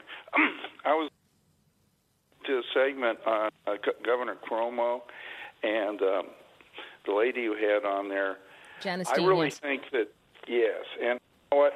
I think the only thing to do is to file suit against the nursing homes. I'm a retired civil attorney.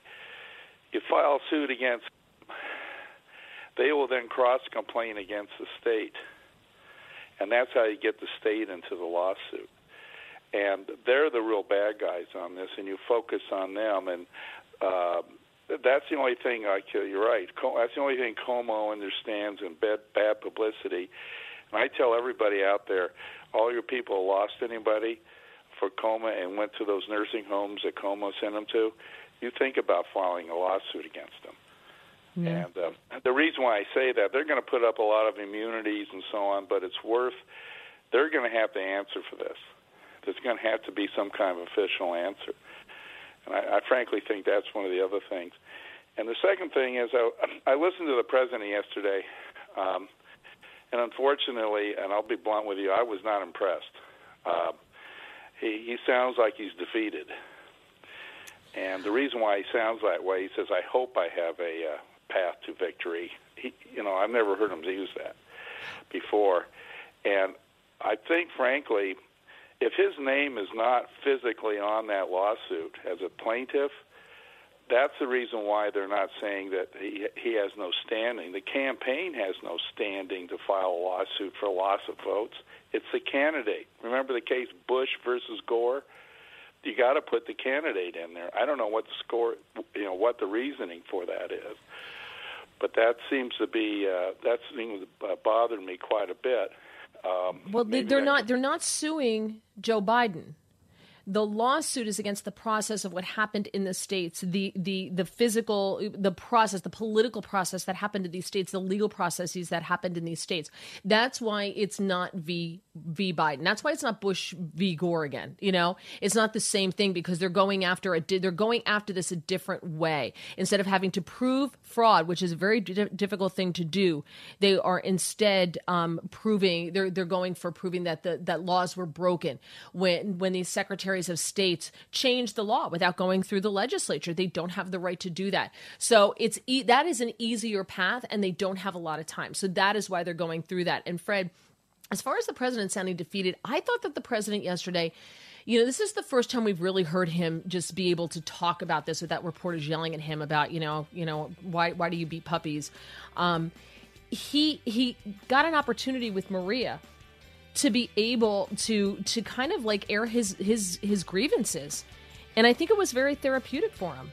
So I think that's what we heard yesterday. All right, more coming up, more of your calls coming up on the Brian Kilmeade Show.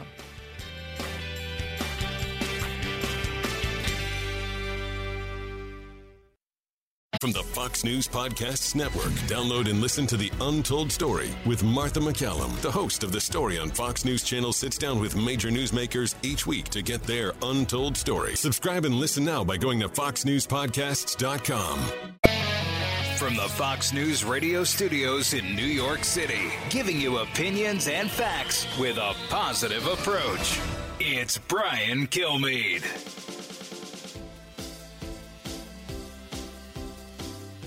Hey, good morning. How are you? Mary Welter sitting in for Brian Kilmeade, as Frank there just told you.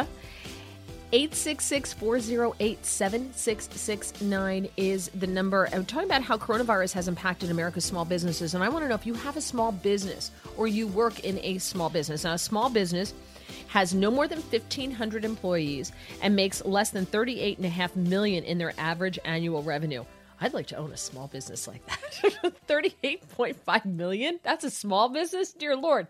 Most people think a small business is like the little mom and pop shop down the street where you get your sub or your bagels. That's what we think of as a small business. Most of us are a little boutique where you go shopping. And I think that's probably the bulk of it. But Economists are projecting that 2% of small businesses will close forever because of the pandemic. I think that's a conservative number. Small businesses account for nearly 44% of all economic activity in the United States. Now, a Yelp economic impact report that was published almost 3 months ago, it was published in September, found that about 164,000 total small businesses had temporarily closed since the beginning of the pandemic, with 98,000 approximately of those closures reported as permanent. I know people have lost their jobs because the job's gone. I have a friend who works in retail in Manhattan, and he was making really good money because he's very talented. And he was a personal shopper for some soap stars and celebrities, and he was making really good bank. It's gone. The store's gone. So now he's trying to revamp himself as just a personal shopper to these people because he's smart. He keeps business cards, he makes connections. But now he's trying to launch his own business and his own way, his own gig, basically because the store, which was a chain, just closed, gone. Allison, our producer, used to work there, as a matter of fact. But she got out before it closed.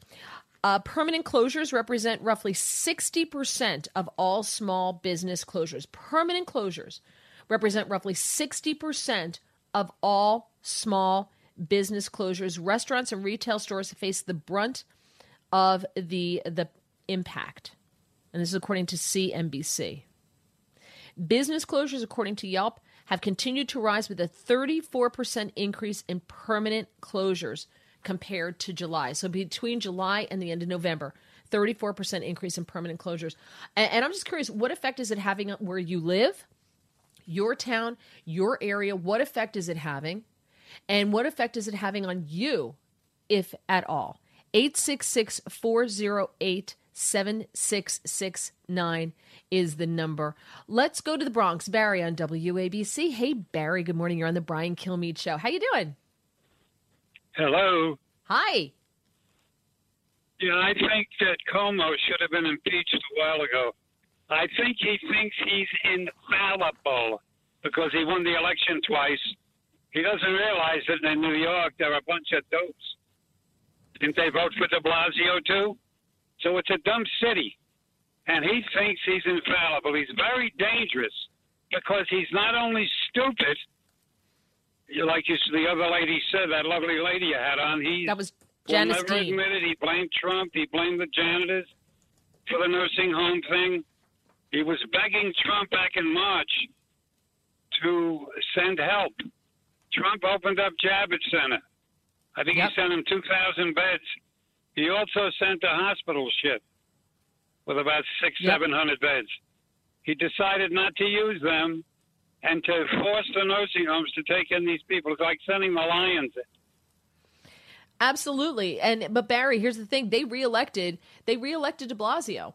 And, if they could vote for him again, they may not this time, but they'll vote for the next person who has a D after their name, right? That's what they do. They do the same thing over and over again. And at some point, you get the government you vote for. You just get the government you deserve. And you're right. The people who keep doing this, they're not that smart. They really, truly aren't. And Barry, thank you for the call. Here's the thing, though. Cuomo acting like he's infallible, you know what? Because after a while, you start to believe your own press. And if you're surrounded by people, surrounded by New Yorkers who keep telling you how great you are and how wonderful you are, and the only media you go on is your brother's show on CNN, I think it becomes easy to believe your own press. And you were just awarded an Emmy for your brilliance in your coronavirus briefings, and people from all over the country watched it. And I think that if you live in that bubble, you never get out of that bubble, you believe what's in that bubble. And the same thing goes for conservatives. Conservatives who only consume conservative media and only hang out with other conservatives, I think they live in a bubble as well. I don't think it's healthy on either side. I think you need to get out of your bubble, period. But listen, if people keep reelecting bad politicians, of course they think that they're doing a good job. But I don't think it's going to change in New York. I think they're just going to get another Democrat. This one may not be as bad as de Blasio. It's just going to be another Democrat until they drive it totally into the ground the way Dinkins did. And then you get another Giuliani. Eventually a Republican comes in and cleans it up and makes it nice again. And then they vote in another Democrat. And it's the same cycle over and over and over again. Again, they're not that smart. Let's go to Charlottesville, Virginia, and say good morning to Robert. Hey, Robert, good morning. Hi, Mary. By the way, you've got a beautiful voice. Thank you. I appreciate that. I'm here in Charlottesville and kind of address what you were talking about. We've actually done a very, very good job with the coronavirus here. The UVA students have done a great job. They get tested every 9 days. And people here, I mean, wear masks, and they really kind of do the practice, the social distancing. And the businesses are doing pretty darn well. And so I feel really, really good about that. And what kind of business are you in that you're doing well? Because it's really retail and restaurants that are really hurting and probably aren't going to come back. Let me plant a seed out there to a lot of people. I sold real estate for 30 years at a very, very high level. I'm 66 years old. I have an 8-year-old, believe it or not. But I've been driving the last 5 years for Lyft and Uber. And I'm telling you, I am so busy, you have no idea. Because people need rides. People have to get to work. And I'm one of the top drivers in the country. I did over 7,000 trips last year. And so, but I work it 7 days a week. I love it. And what I get to do is I get to show love every day because this pandemic, I mean, it's been so meaningful to drive during this time period because people really appreciate getting rides. And I just took a really nice young African-American young man about 70 miles from my hometown. I just got back to Charlottesville. But that's a business where you can make money right away, and they really need drivers because a lot of drivers aren't driving.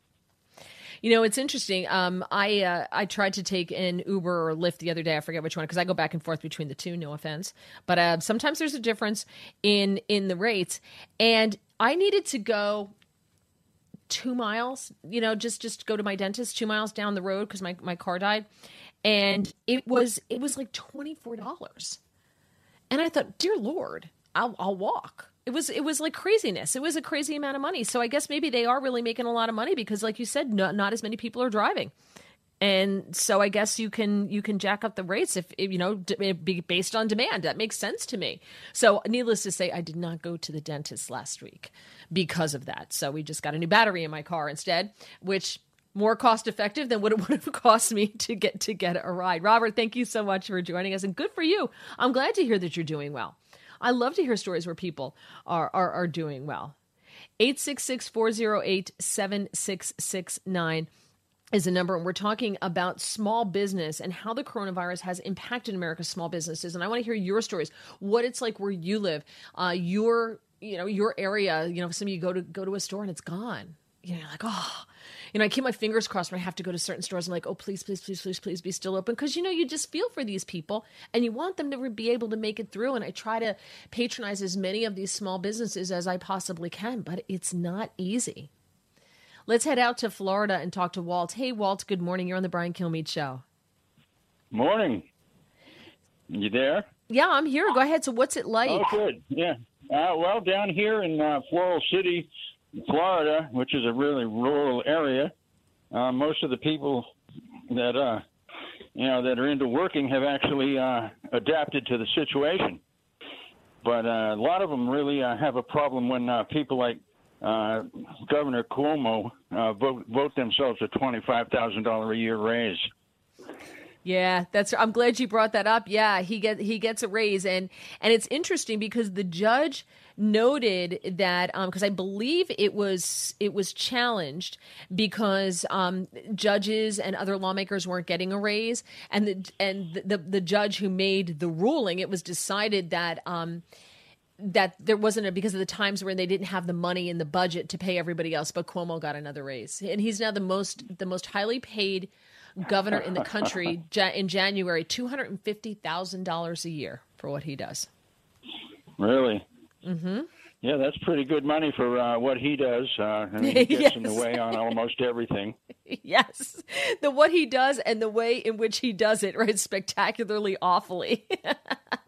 Very true, Walt. Well, say hello to Florida, and glad to hear you guys are doing well in your little neck of the woods there. And it's great. And it's interesting because I guess in the more rural areas, either the lockdowns aren't applying there or maybe people aren't paying attention to lockdowns. I don't know how in a rural area you survive better than you do in an urban area. Maybe in the urban areas, they're cracking down more. Maybe that's what's happening. 866-408-7669. Have you lost your job? Did you work for a small business? Or if you are the owner of a small business, how are you making it? Especially if you're in like a restaurant or retail, how are you managing to make it? At least a retail, you could go online. Websites, restaurants, really hard to do online. You can do, takeout, curbside service, that type of thing. But I think that's really hard to recoup what your expenses. You get rid of your employees, maybe keep one or two on to help you, but the rest of them lose their jobs. In Galveston, Texas, Jason, good morning. You're on the Brian Kilmeade Show. Hi. Hey, all right. Hey, in Texas, the economy is a whole different beast compared to the rest of the country. We got a whole lot more civil liberties. All the little small restaurants, they're still open. It's just do the right thing, wash your hands, protect yourself, do what they say that can, disinfect. And that's how we're pulling it. But I really want to say this, that Janice Dean thing, it's really sad. I'm also a nurse of 14 years, and this is how it goes. We get a call from a hospital. Now, I've contracted in hospitals, nursing homes, everywhere else.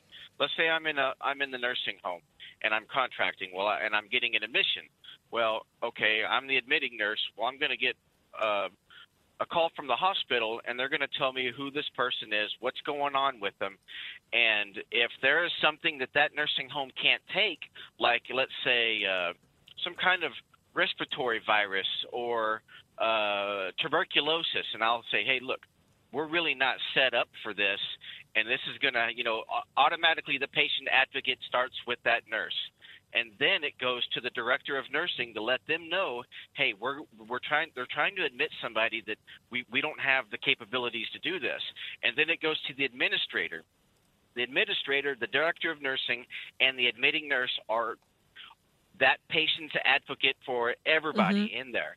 So and then if let's say the governor calls this place and he goes, well, I want you to take this, that director of nursing, that nurse, and that administrator has to say, no, we can't do this. So if there was something involved with Cuomo, this is where it gets in trouble for him and the director of nursing, that nurse, and the administrator, is because they knew that Trump had these places set up for these individuals.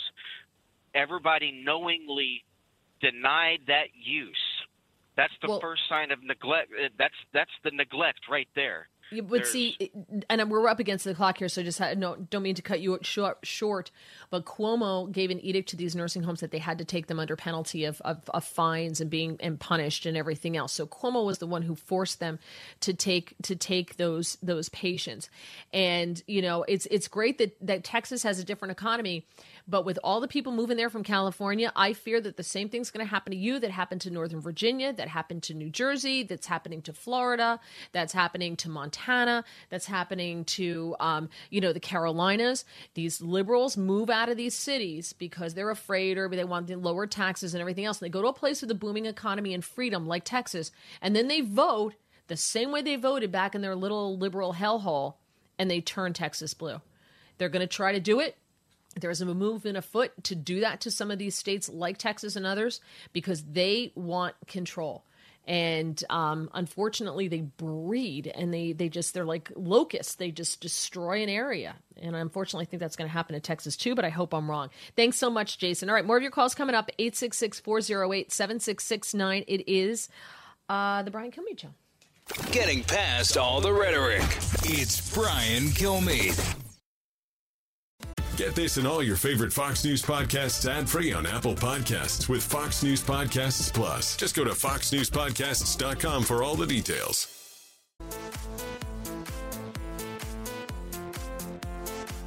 A talk show that's real. This is the Brian Kilmeade Show. So Black Friday spending hit a new record. Consumer spending $9 billion. That's an increase of 21.6% year over year. Online sales, $7.4 billion on Black Friday in 2019. It was the second largest online spending day in U.S. history, coming in behind Cyber Monday in 2019.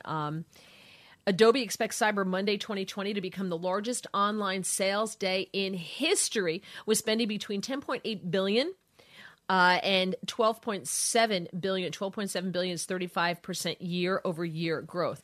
So I think that's because people have been sitting in. They haven't spent a lot of money on stuff, right? You know, you got your essentials. You probably spent a boatload of money on toilet paper, and you look back on that now and go, well, that probably was not a wise purchase because we spent a premium for it, and now we have enough toilet paper to get us probably through the next 10 years. But other than that, I mean, there really hasn't been a lot of spending on things. You know, clothing. I'm not going anywhere. I'm going nowhere. So I live in T-shirts and, you know, sweatpants and sweatshirts. And every now and then if I do go out, I'm actually to the point now where I put on a pair of jeans to go out, which before, when I was going out and living a life, I would put on, you know, yoga pants to go to the grocery store. Now I actually put on jeans. I put on perfume the other day. It's like, oh, I'm going out. I actually spritzed myself because I felt so fancy because I was going to the shop, right? You know? That's where my, you know, that's pretty much, I put on mascara so that I look pretty. Like with my mask, it would look like I had makeup on, which I'm saving money on makeup. I kid you not, because I'm not wearing as much makeup, right? I wear it for TV hits and that's it. But when I'm going out for, you know, with my mask on to the grocery store or something, I just put a little mascara on just so people think I tried, you know. So I'm curious as to how much you expect to spend, and what are you spending money on now or not spending money on now that you would have spent so much money on during the year? And I have another question for you. So I've been stalking something online. I need to buy shades for our porch, and I need to buy 13 of them. There's 14 windows. Bought one already. Make sure I like the color and it fits and it's exactly what I wanted. So I have to buy 13 more, and I've been waiting for it. So I said I'm going to wait for the Black Friday deals, and the deal's okay. It's not great. It's, you know, like $5 to $8 off per shade. That's about it, right? So were you like me, and I roll the dice, and I hope that when they keep telling me that, you know, this deal's going to end, that it's just going to get better the closer we get to Christmas. So I'm curious, if you're a pro at this, what do you do? And does anybody miss getting caught up in the crunch of Black Friday? Do you miss getting shoved and pushed and camping out all night and exchanging germs with total strangers to get the best deal on that TV you can possibly get? Your call's coming up on the Brian Kilmeade Show.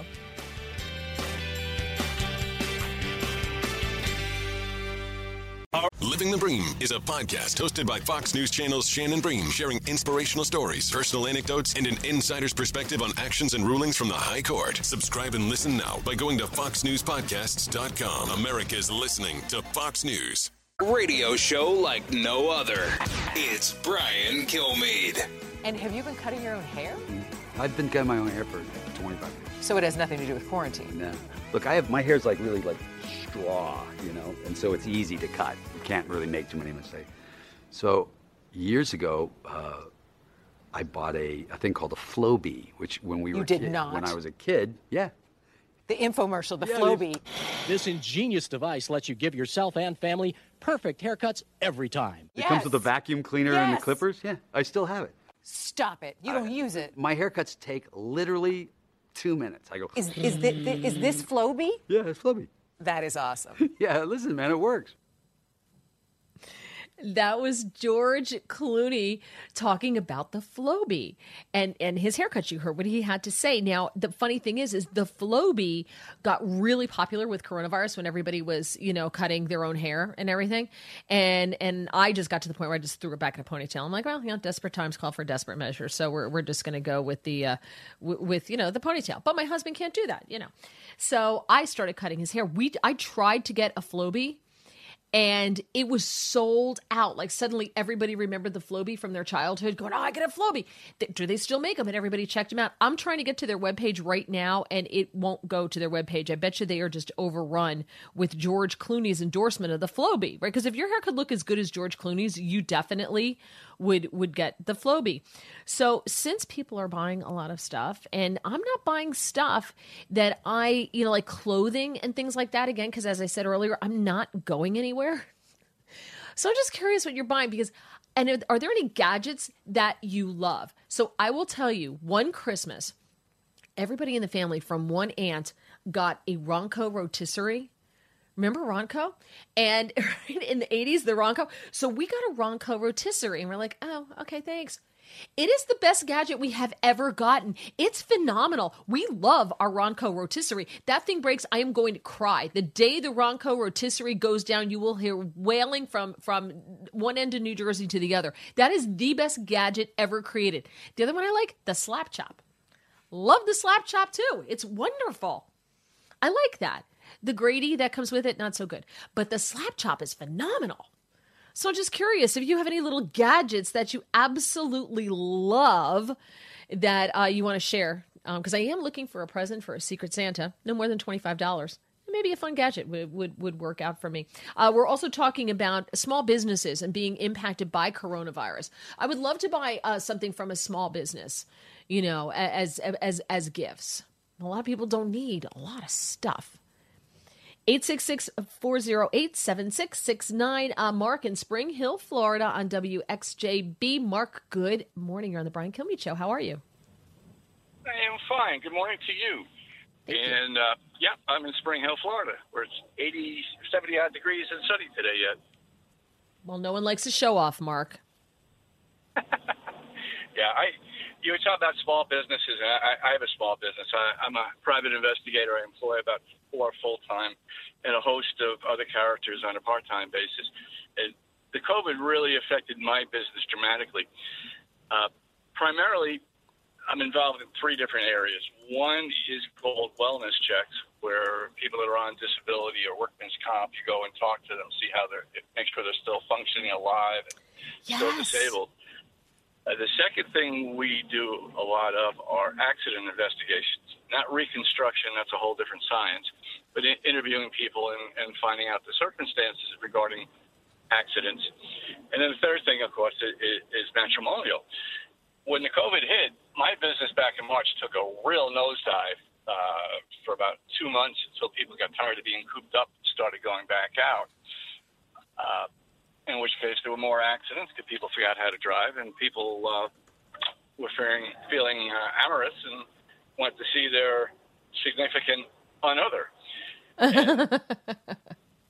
My business picked up. The part that still has stayed flat is the wellness visits, because primarily the customers that I have come from Syracuse and upstate New York, where they're still locked down. I've retooled my business a little bit. I don't want to get into what I do now, but I've changed the emphasis somewhat, and it's helped. But a little bit about New York. Originally, I was licensed in New York, and in the 1980s, lovely Mario Cuomo, who must have taught his son Andrew everything he knows, decided to triple the fees for investigators in the state of New York. In the same year, he required them to charge sales tax. It's considered a profession and a professional license. Unlike or a lawyer who do not charge sales tax, private investigators are required to. And that almost put me out of business back in the 80s. The licensing is different from state to state. Right. But it's just incredible.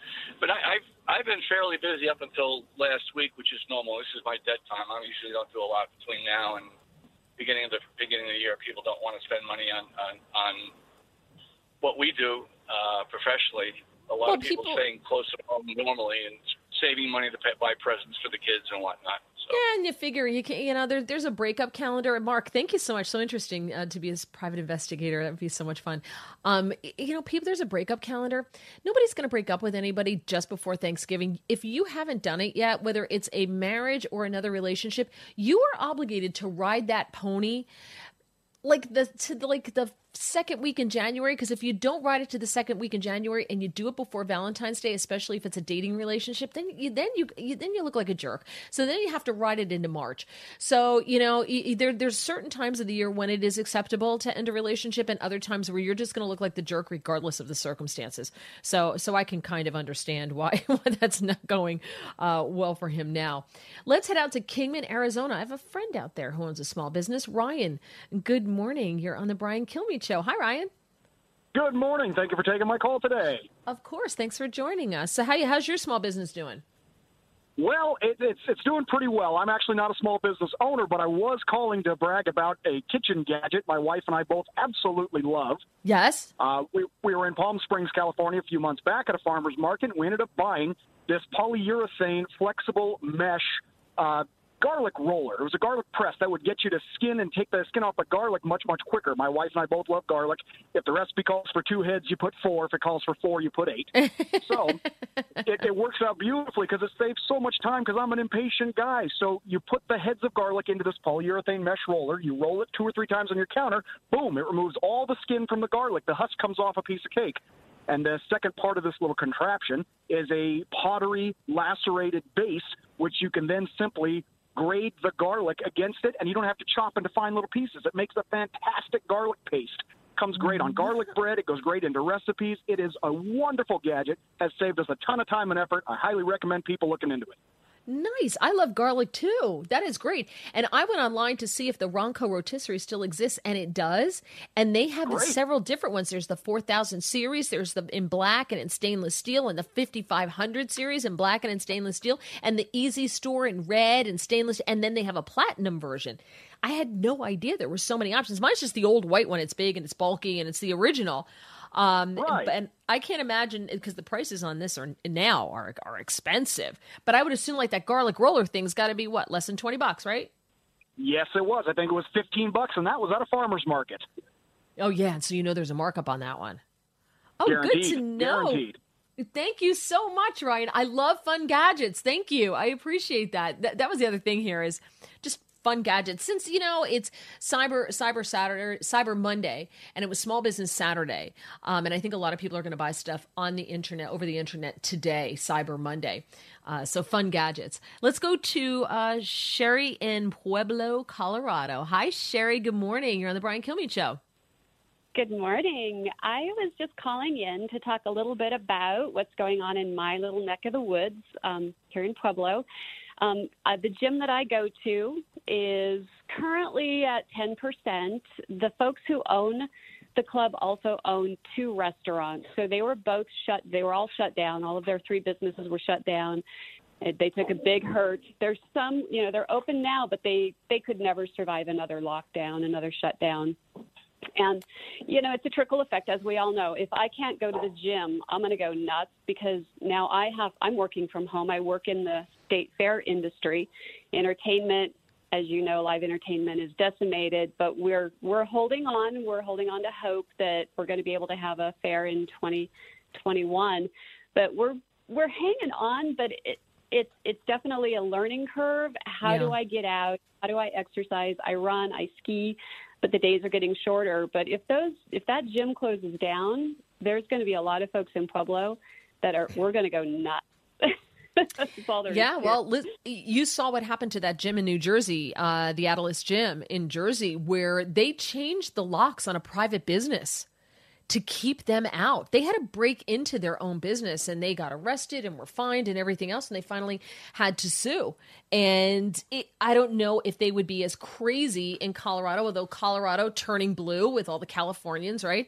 I don't know if they would be as crazy there as they were in New Jersey regarding keeping gyms locked down. But you got to do it, soup cans, that's what they say. And we have free weights. So I get up, I've got my free weights and, I can still do some of my exercises. And we go for walks as well to get that aerobic exercise in. And the sad thing about this, and thank you for the call, Sherry. Sad thing about this is people are going to find other ways to work out, and they're like, wait a minute. I don't need to pay the gym membership. I got online. I ordered a bunch of free weights. You can get free weights that are used, right? You just go on like Facebook Marketplace. You go on eBay. People selling, weights that they never used. And do you care if it's a used 5-pound weight? Why would you care? And people are going to realize, wow, I have my own little home gym set up now. I don't need to pay that gym membership that I was paying before. And I think you're going to see some gyms close just due to people not coming back. And just one quick note, one of my friends, Linnea, just sent me a note saying, I have one of those garlic rollers. She loves it too. So there's another more testimony about the garlic roller. More of your calls coming up on the Brian Kilmeade Show, 866-408-7669. We're talking about small businesses. Small Business Saturday was just this Saturday.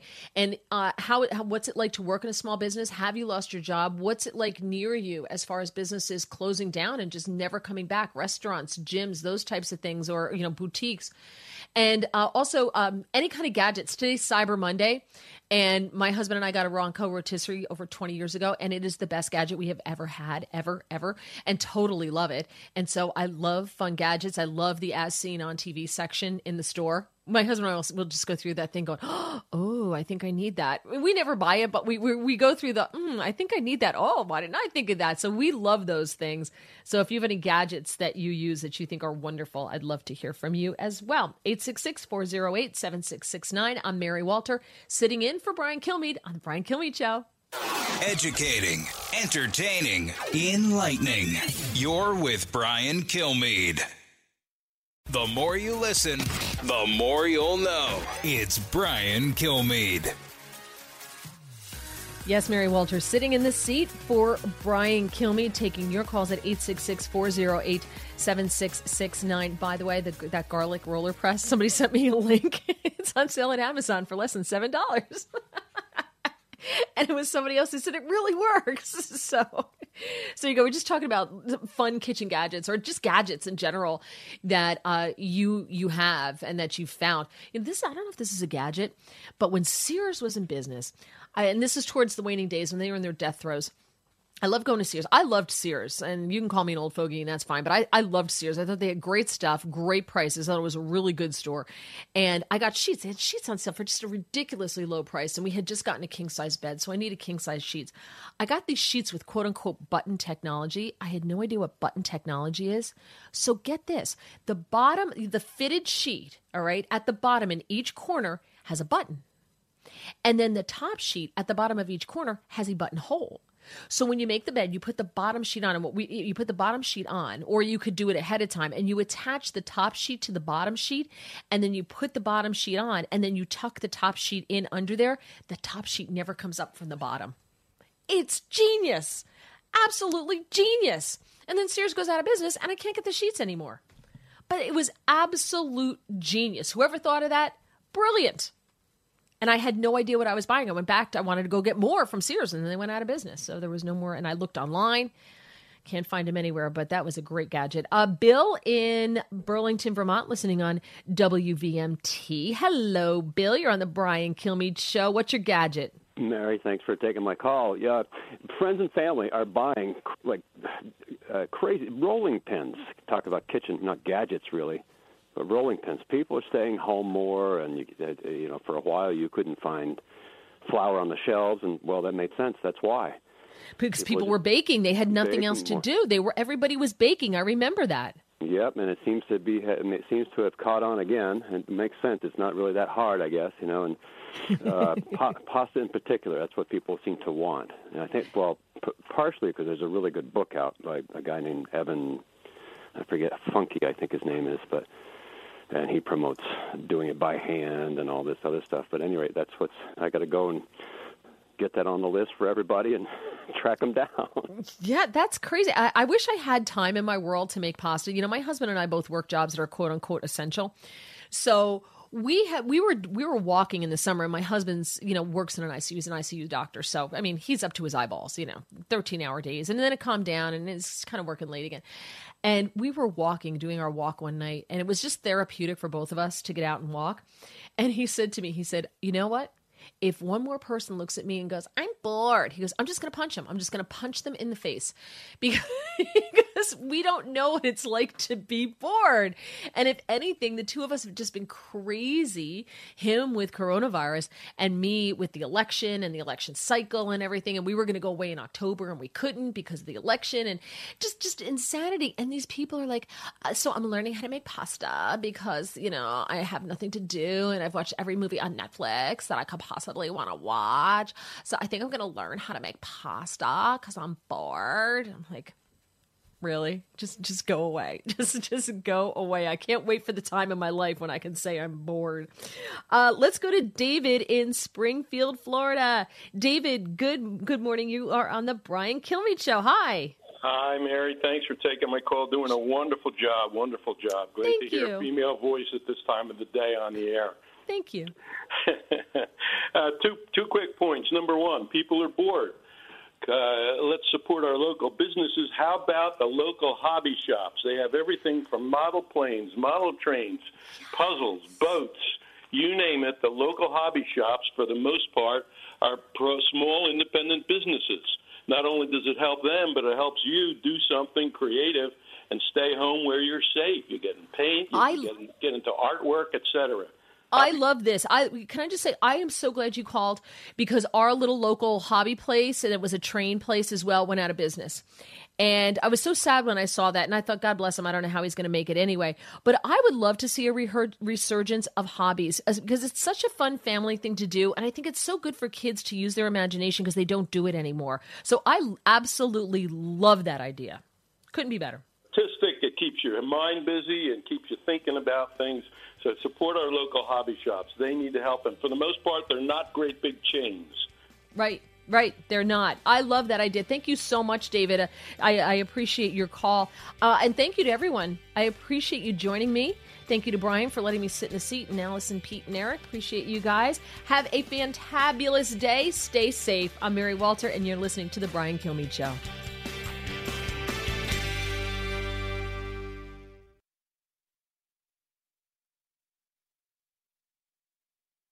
From the Fox News Podcasts Network. Hey there, it's me, Kennedy. Make sure to check out my podcast, Kennedy Saves the World. It is 5 days a week, every week. Download and listen at foxnewspodcast.com or wherever you listen to your favorite podcast. Listen to the show ad-free on Fox News Podcast Plus, on Apple Podcast, Amazon Music with your Prime membership, or subscribe wherever you get your podcasts.